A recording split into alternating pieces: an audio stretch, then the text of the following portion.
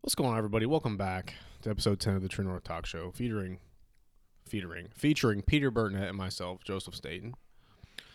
And this episode, we're kind of going to shift back towards what we were doing for a long time. We had a really good guest last week, Pastor Mike Burtnett, if you guys missed the last episode. But it's just going to be me and Peter this week as we're prepping for another very special guest next week.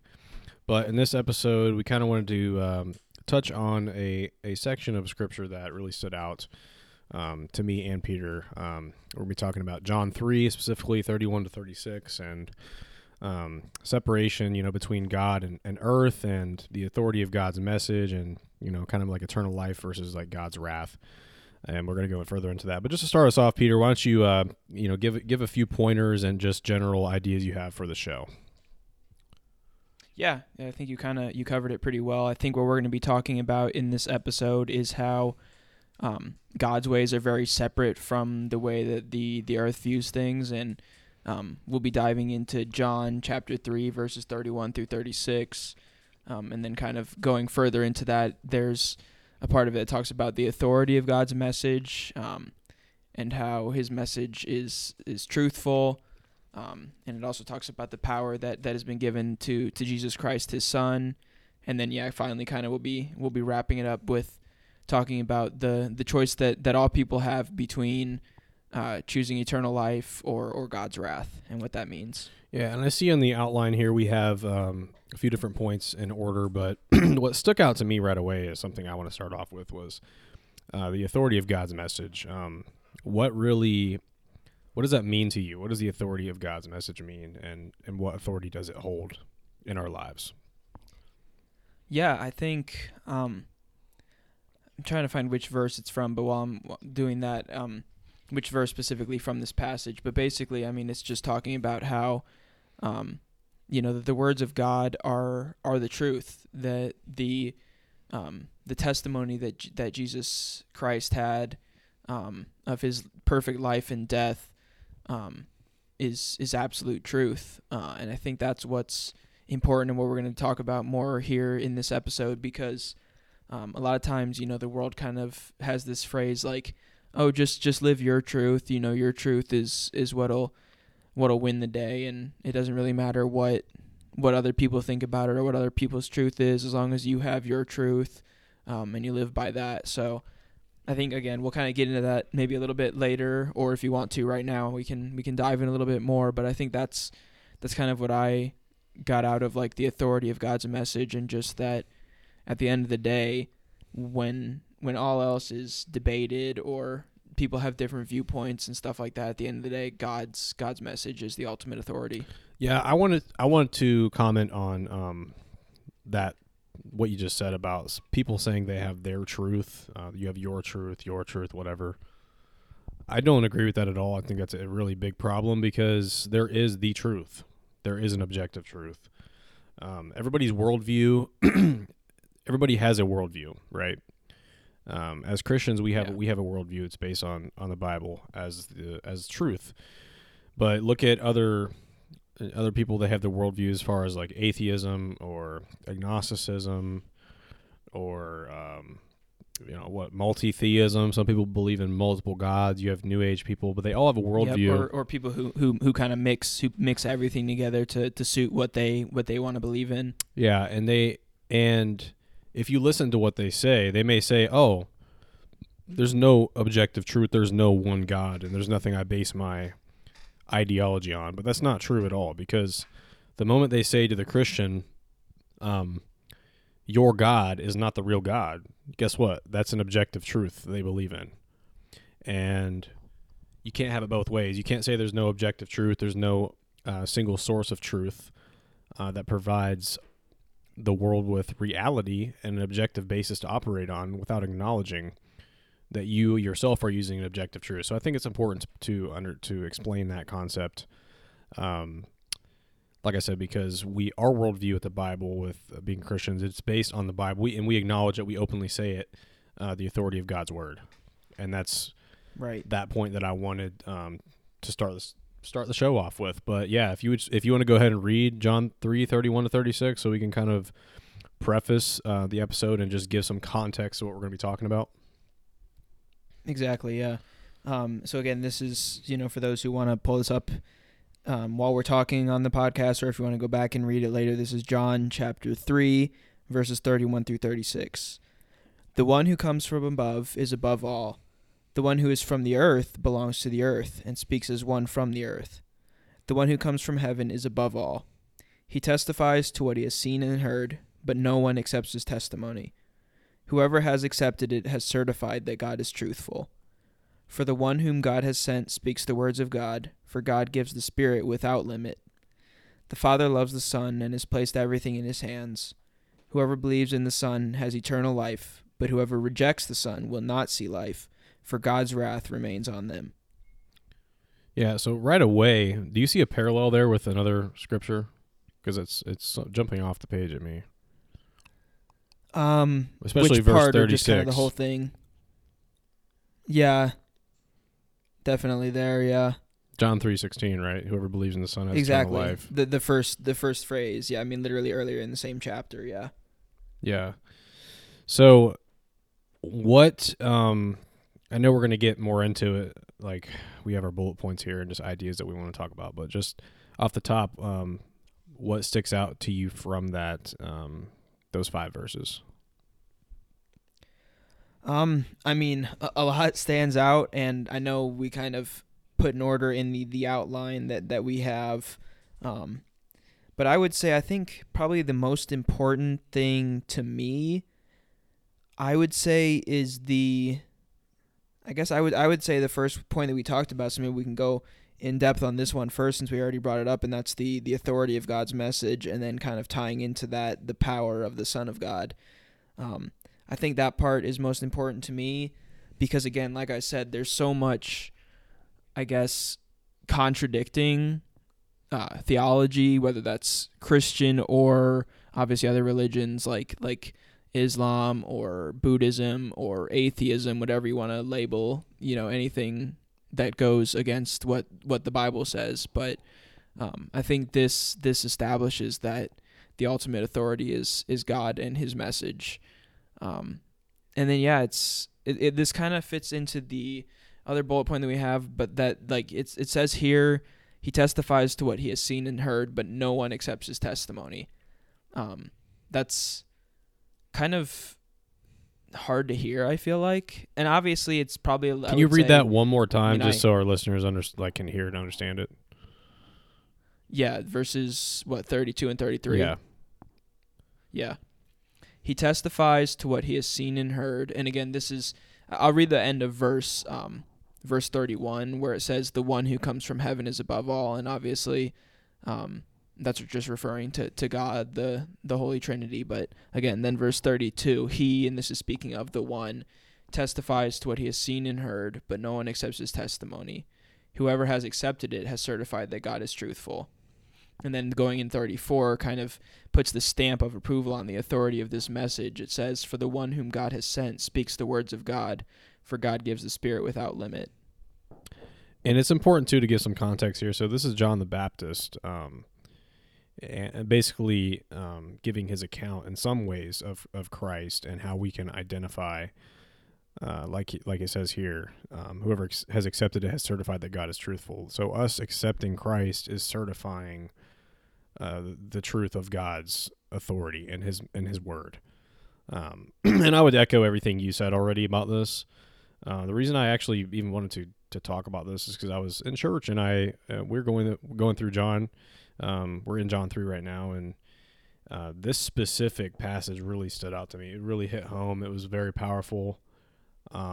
We didn't spend the most time on it, but just for some reason it did stand out to me, and because there's just so much to dive into here. But yeah, so why don't we go ahead and talk about separation between God and earth, and like that line that was drawn here. Like, what did you see with that specifically? Like, how did that present itself to you? Yeah, and this kind of ties in again also to the authority of God, because it says, I mean, the very first few words of verse 31 is, the one who comes from above is above all. Yes. I mean, if there's nothing better than that talks about the authority of God. And it says the one who is from above earth is above belongs to all. the earth and speaks as one from the Exactly. earth. Stark difference there. Exactly. And so then, exactly, there's a very, very prominent difference there. And then that kind of gets into the next bullet point that I had, which is that, I think we kind of talked about this. I mean, we kind of have hit on this in different ways in several different episodes. I think we might have had one where we specifically talked about like the ways of the world and how a Christian can kind of navigate that. But this again here, the second half of verse 31, what you just said, the one who is from the earth belongs to the earth and speaks as one from the earth. So that's referring to us as human beings in our imperfection, and in our separation from God, is that, we belong to the earth before Christ, before we accept Christ and he saves us from our sins. We belong to the earth. And it says speaks here, but you could also, and I don't want to add words to scripture or anything like that, but just, it functions the same way, saying like he's, one who's from the earth belongs to the earth and speaks and acts and, put in other adjectives or verbs in there as one from the earth. Right. And being from the earth, we are all of the earth, right? I mean, we are human beings, so right. We fall into that second category. But I think the difference there was because, like I said, John was describing the difference between himself and the Jewish people and God. It's like he wanted to make sure like we underline the difference there. You know what I mean? It's very important because we have the Son of God coming onto earth, and we can't expect that he has any sort of humanity. I mean, besides the fact that he is a human being, we cannot. He couldn't describe Jesus as a man and only a man. You know what I mean? He had to make sure right.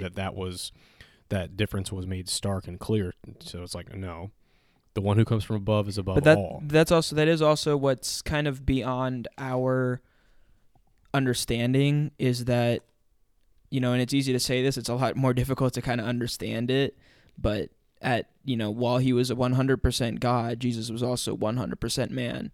He still had the temptations that we do. Obviously, he didn't fall to those, as we humans do on a daily, multiple times daily basis. But that's an interesting he also subject, dude. That is a very interesting point, because like how imagine being 100% human being, a 100% human being, having we can only and imagine the that thoughts we have, but then also right being fully capable of overcoming those things. Like exactly how?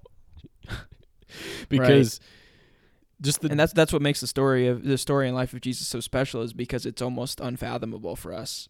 Yeah, because the daily things that we face, the mm-hmm. even the small sin, it's like, I mean, I guess no sin is small, but yeah, you do have to be careful when you say something like that. But yeah, I get what you mean. I would say like easier sins, or what we would consider to be smaller sins, like.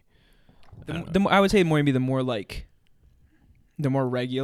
like the ones that happen on a daily basis, the ones that are, and then this is where the problem starts. They're a lot easier to excuse because they're quote unquote not as serious. Well, so that's where things can get dangerous with those too. Let me quote 1 John 1:9. If you confess your sins, he will forgive you of your sins and cleanse you of all unrighteousness. What does that mean? That means that we sin unconsciously. So when we ask God for forgiveness, because we're born with a sin nature. Yeah, and we do things we don't even realize are sin. So exactly. Maybe I shouldn't have said smaller sin, but just sins we either do not. No, but I get what you mean. It's just I think it's important for people who aren't familiar with or haven't grown up in the church like you and I have to kind of clarify what you meant by that. It's not necessarily like quantifying them, but just the ones that are easier to fall into, the ones that happen, like you said, unconsciously. No, it is important to underline the fact that no sin is small. Sin, the wages of sin is death. God takes sin very seriously. Right. If we are aware of any sin in our lives, we need to do everything we can to repent and turn from the sin. So, no sin is small. And I should do better when I say stuff like this of actually trying to like remember where it's like referenced. But I know there is a scripture that says something like no sin is greater than another. Yes. I'm going to research that very quickly. Okay. Let's see. I don't have time to look that up. So We'll get to that later. But yeah, going back to the original point of separation between God and earth, not only is there separation between God and earth in the form of humanity, but also you look at the other differences between the earth. I mean, the earth itself is an imperfect place. We have natural disasters. We have, it's just a fallen world all around. It's not just necessarily humanity even, and that goes to that. And we could even talk about the new heaven and the new earth that are going to come one day when Jesus fully establishes his kingdom on earth. But just that separation, that distinction that was made is not only just between human beings, but it's also God is above this world. God is outside of this world. Right. And his ways are... Well, that also is because, because of sin. That's why the earth, it says somewhere in Scripture, or like the earth like groans because of sin. The earth groans for God, and that's why, when God was cursing Adam and Eve and the serpent after Adam and Eve sinned, he said, like, I just looked it up right now, Genesis 3, like the second half of verse 17, to Adam he said, "Cursed is the ground because of you. Through painful toil you will eat food from it all the days of your life. It will produce thorns and thistles for you, and you will eat the plants of the field." And so that just shows that, that talks specifically about, like, the growing of food and stuff like that, but that applies to, like you said, like natural disasters and everything else bad that happens in the earth. And also in that message, in that small amount of wording, is also the hope that Christ gives us, because even though this world is different, it's separate from God. The ultimate punishment, is eternal separation from God. So that line that John is drawing there between earth and God, it's like it exists. We're human beings, but with Christ, we can hope that one day that there will not be separation between the place we live and the place we dwell and God. One day we will be united with God, and that's the hope in that message. So that's 100%. That's very evident. But yeah. So why don't we move on to second point about the world and the one's testimony, and I mean what were you thinking about that? Yeah, I mean, I think the part about the world kind of ties into what we already talked about like the ways of the world and the separation between the world and God. So I don't think we have to dive too much into that, but I do want to talk about like the one's testimony. And obviously, like you said earlier, this is John the Baptist talking about, or is it John the Baptist or is it John who wrote the book? Is he quoting John the Baptist here? I think it might be the Gospel of John. He's quoting John the Baptist. Okay, yeah. Either way, a biblical John here is talking about in verse 32, when he says he's talking about Jesus. He testifies to what he has seen and heard, but no one accepts his testimony. Yes. Whoever has accepted it has certified that God is truthful. For the one whom God has sent speaks the words of God, for God gives the Spirit without limit.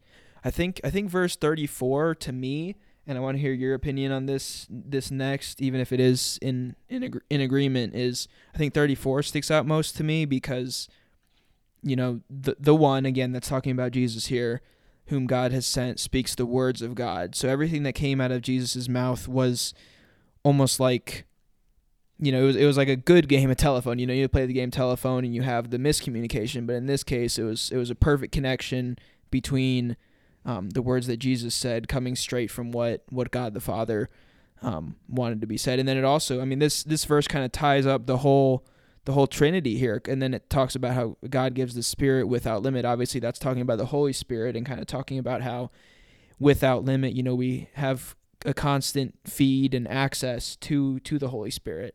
And so I think that's a very powerful verse, but I'd like to hear of, again, 32 through 34, what sticks out most to you. Yeah, so I'm just going to read it one more time. He testifies to what he has seen and heard, but no one accepts his testimony. Whoever has accepted it has certified that God is truthful. For the one whom God has sent speaks the words of God, for God gives the Spirit without limit. I think the very end there sticks out to me, like God gives the Spirit without limit, because people think that I've heard sadly so many times people think that God is limited. They put limits on God. For example, I've talked to people and friends of mine that they're going through situations or struggles or mental health situations, anything like that, and they put limits on God that he cannot bring them out of it.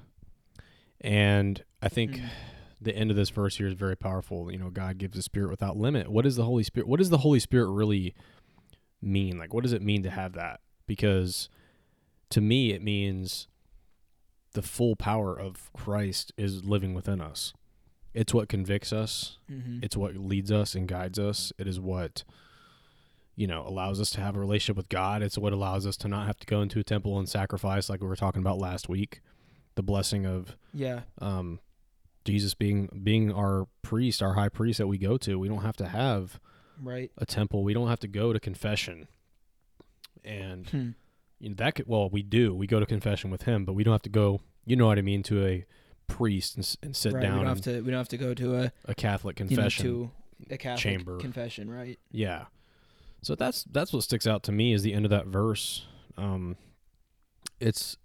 It's fully, I think, embodies what it really means that Jesus came. And I also think it's easy to forget about just going to church every week, you know, just going to groups every week and reading. It's easy to lose. You know, we get in all these nuanced conversations about certain subjects and topics, like, I don't know, like just going through the motions pretty much. That, and you get into the details so much that it's almost like you miss the forest before the trees. You completely forget the main message of the gospel, and that's that Jesus came and the power of what changed when he did come. So that's what sticks out to me. Did you have any other thoughts on that section of these verses? No, I thought you wrapped it up pretty well. I do want to just make sure we don't ignore verse 35, and that kind of goes back to talking about this is the part that really talks about the authority of the message. Verse 35, the Father loves the Son and has placed everything in his hands. And so that also talks about, you know, one of the bullet points I have here is the power of the sun.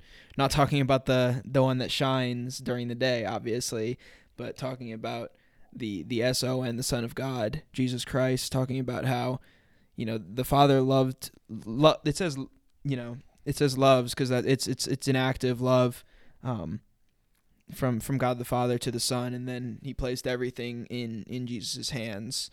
And it's amazing. So I think that's pretty powerful too. It's amazing to read that in the Gospel of John, because going back to Genesis 1, I remember Genesis 1:26, God said, "Let us make mankind in our image, in our likeness." Mm-hmm. And that really encapsulates the full prophecy of Jesus. Let us make mankind. I guess I never thought of it that way. Think about that. He says, "Let us make mankind in our image." Who is he referring to? Our image, yeah. Like God. Him and Jesus. Yeah, the Holy Trinity. Exactly. Isn't that amazing? That's in Genesis 1:26. I never really had thought of it like that. Yes. Yeah. And that's something that even Jewish rabbis and rabbis. I'm trying to think of another word for, like, I don't know, prophets or something like that. But they have problems with that. They have issues with that scripture because it's that clearly prophesies and leads to, like, the Holy Spirit and Jesus. You know, you can't have God saying, "Let us make mankind in our image," if you're not acknowledging some sort of multitude to his being. You know, and we know that the Trinity is a thing. The Holy Spirit is real, and Jesus is real. So we understand that. But it's just amazing to draw that connection from the very first book of the Bible all the way down to John. And first chapter of the first book of the Bible, yeah. Yeah. And I did look up who wrote the Gospel of John. There's actually no author that we know for sure wrote it. There are arguments that it had to have been John the Apostle, right? Yes, but there's no, like, hard proof for that, and some people do suspect. I'm reading right now that some people suspect that John the Baptist could have written John, so I don't think it's set in stone. So I just wanted to clarify that because we didn't know that going into this episode.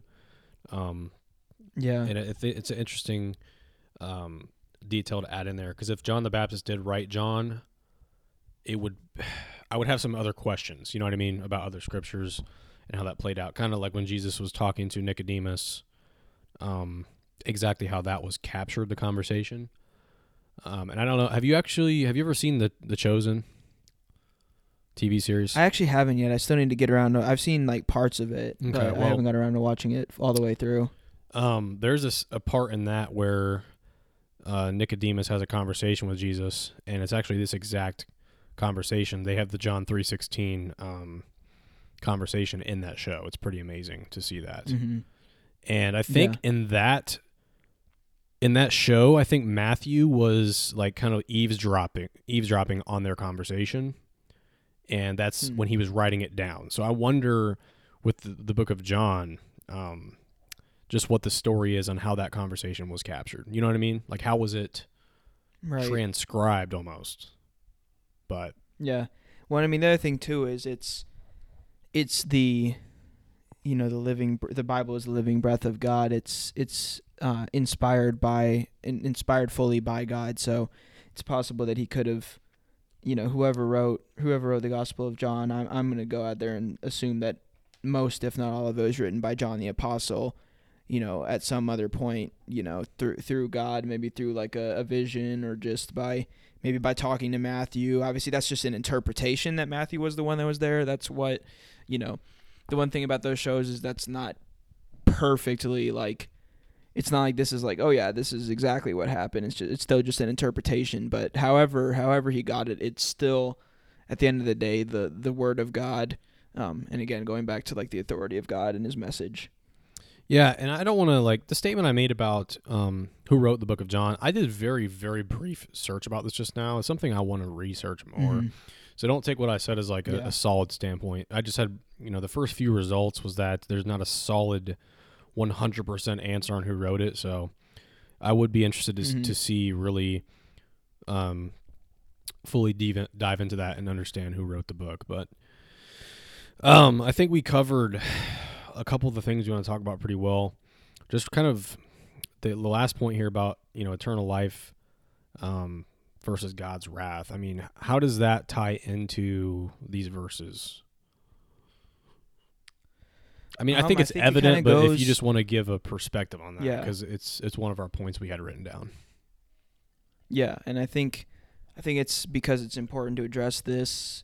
Some of the other stuff is not necessarily more important, but more like discussable. This is pretty cut and dry. It's pretty self-explanatory. So I'll really read it, and then I won't add too much to it. Obviously, feel free to add some yourself. But this is John 3:36. Whoever believes in the Son has eternal life, but whoever rejects the Son will not see life, for God's wrath remains on them.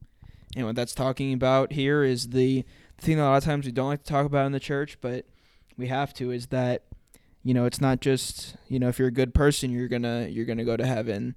It's actually, I mean, the thing about that, a lot of people say that, and it's almost like, oh, is it more difficult than that? But it's even easier. All you have to do is believe. That's what it says here. I mean, it's a perfect answer. Again, I don't have to add much here. Is whoever believes in the Son has eternal life. Whoever believes, that whosoever believes in him shall not perish but have eternal life. That's why John is such an important book, and I feel like John 3 might be maybe the most important chapter in the Bible, because it just has so much.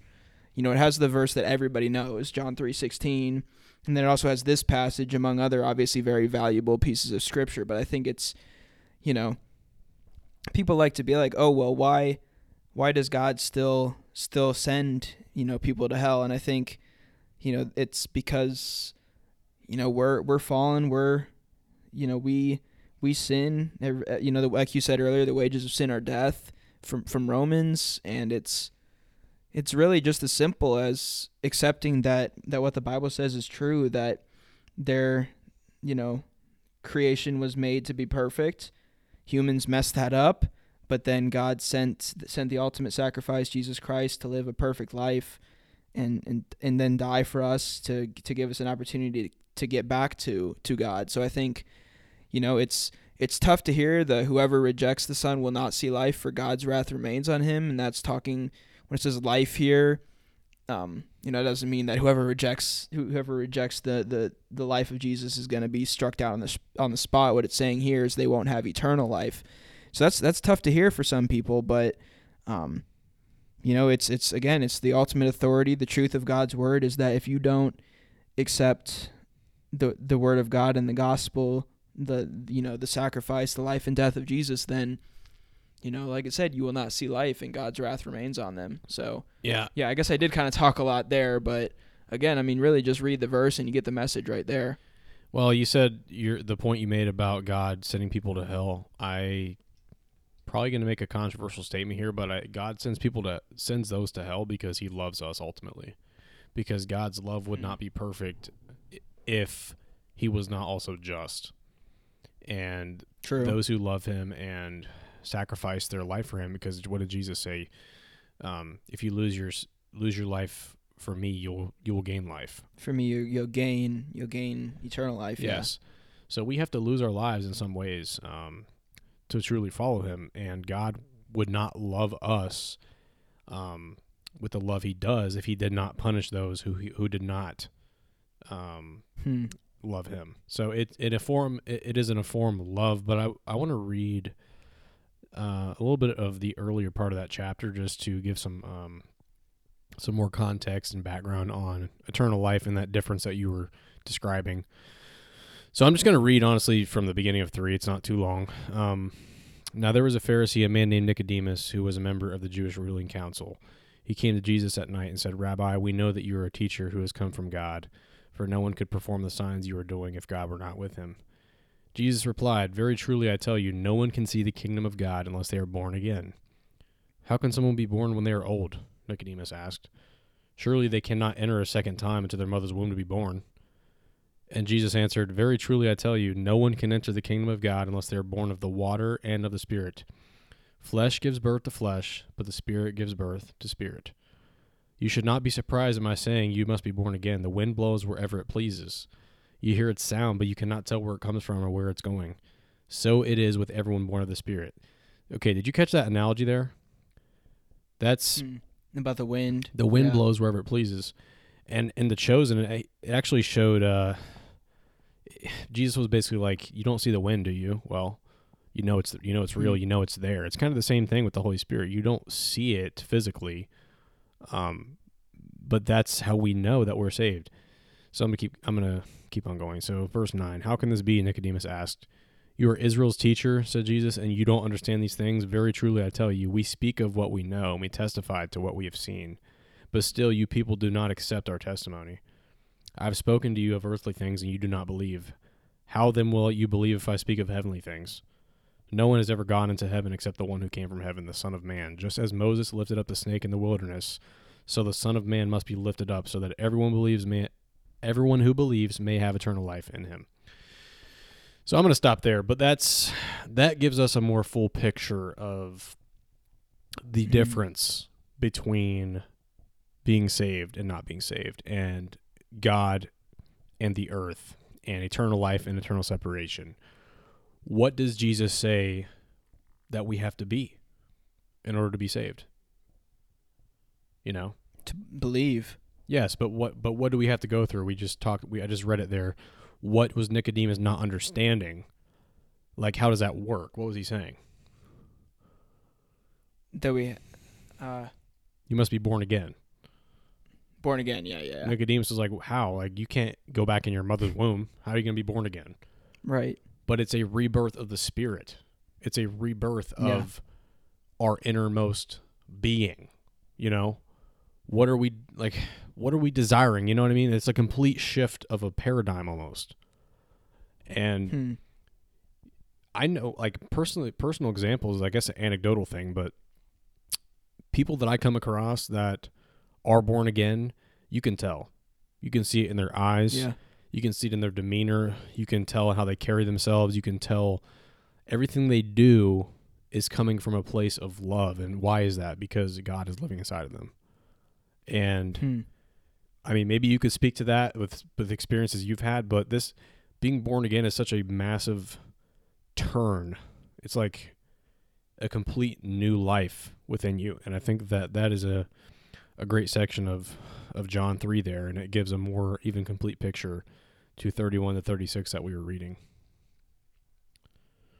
Yeah, I think that's really well said. I don't think I really have anything else to add. I think, I've seen the same sort of thing, of just the difference that a person's life the evidence of their life that shows that they've been saved, that they've been truly saved. Obviously, I think we talked about this in another podcast, the difference between being truly saved and, kind of putting that label on of being a Christian just if it suits your needs, but it's about truly being born again and truly believing and living out the message of God, and that shows true, like you said, true rebirth.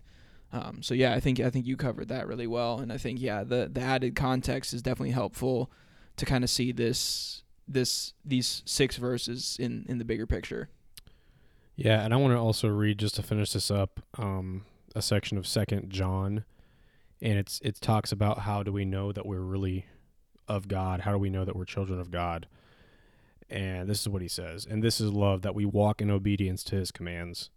As you've heard from the beginning, his command is that you walk in love. Oftentimes it's tough to tell, who around you really, really loves the Lord. And sometimes, we ask ourselves, like, how can we express to God in the best way that we love him? And the answer right here is obedience.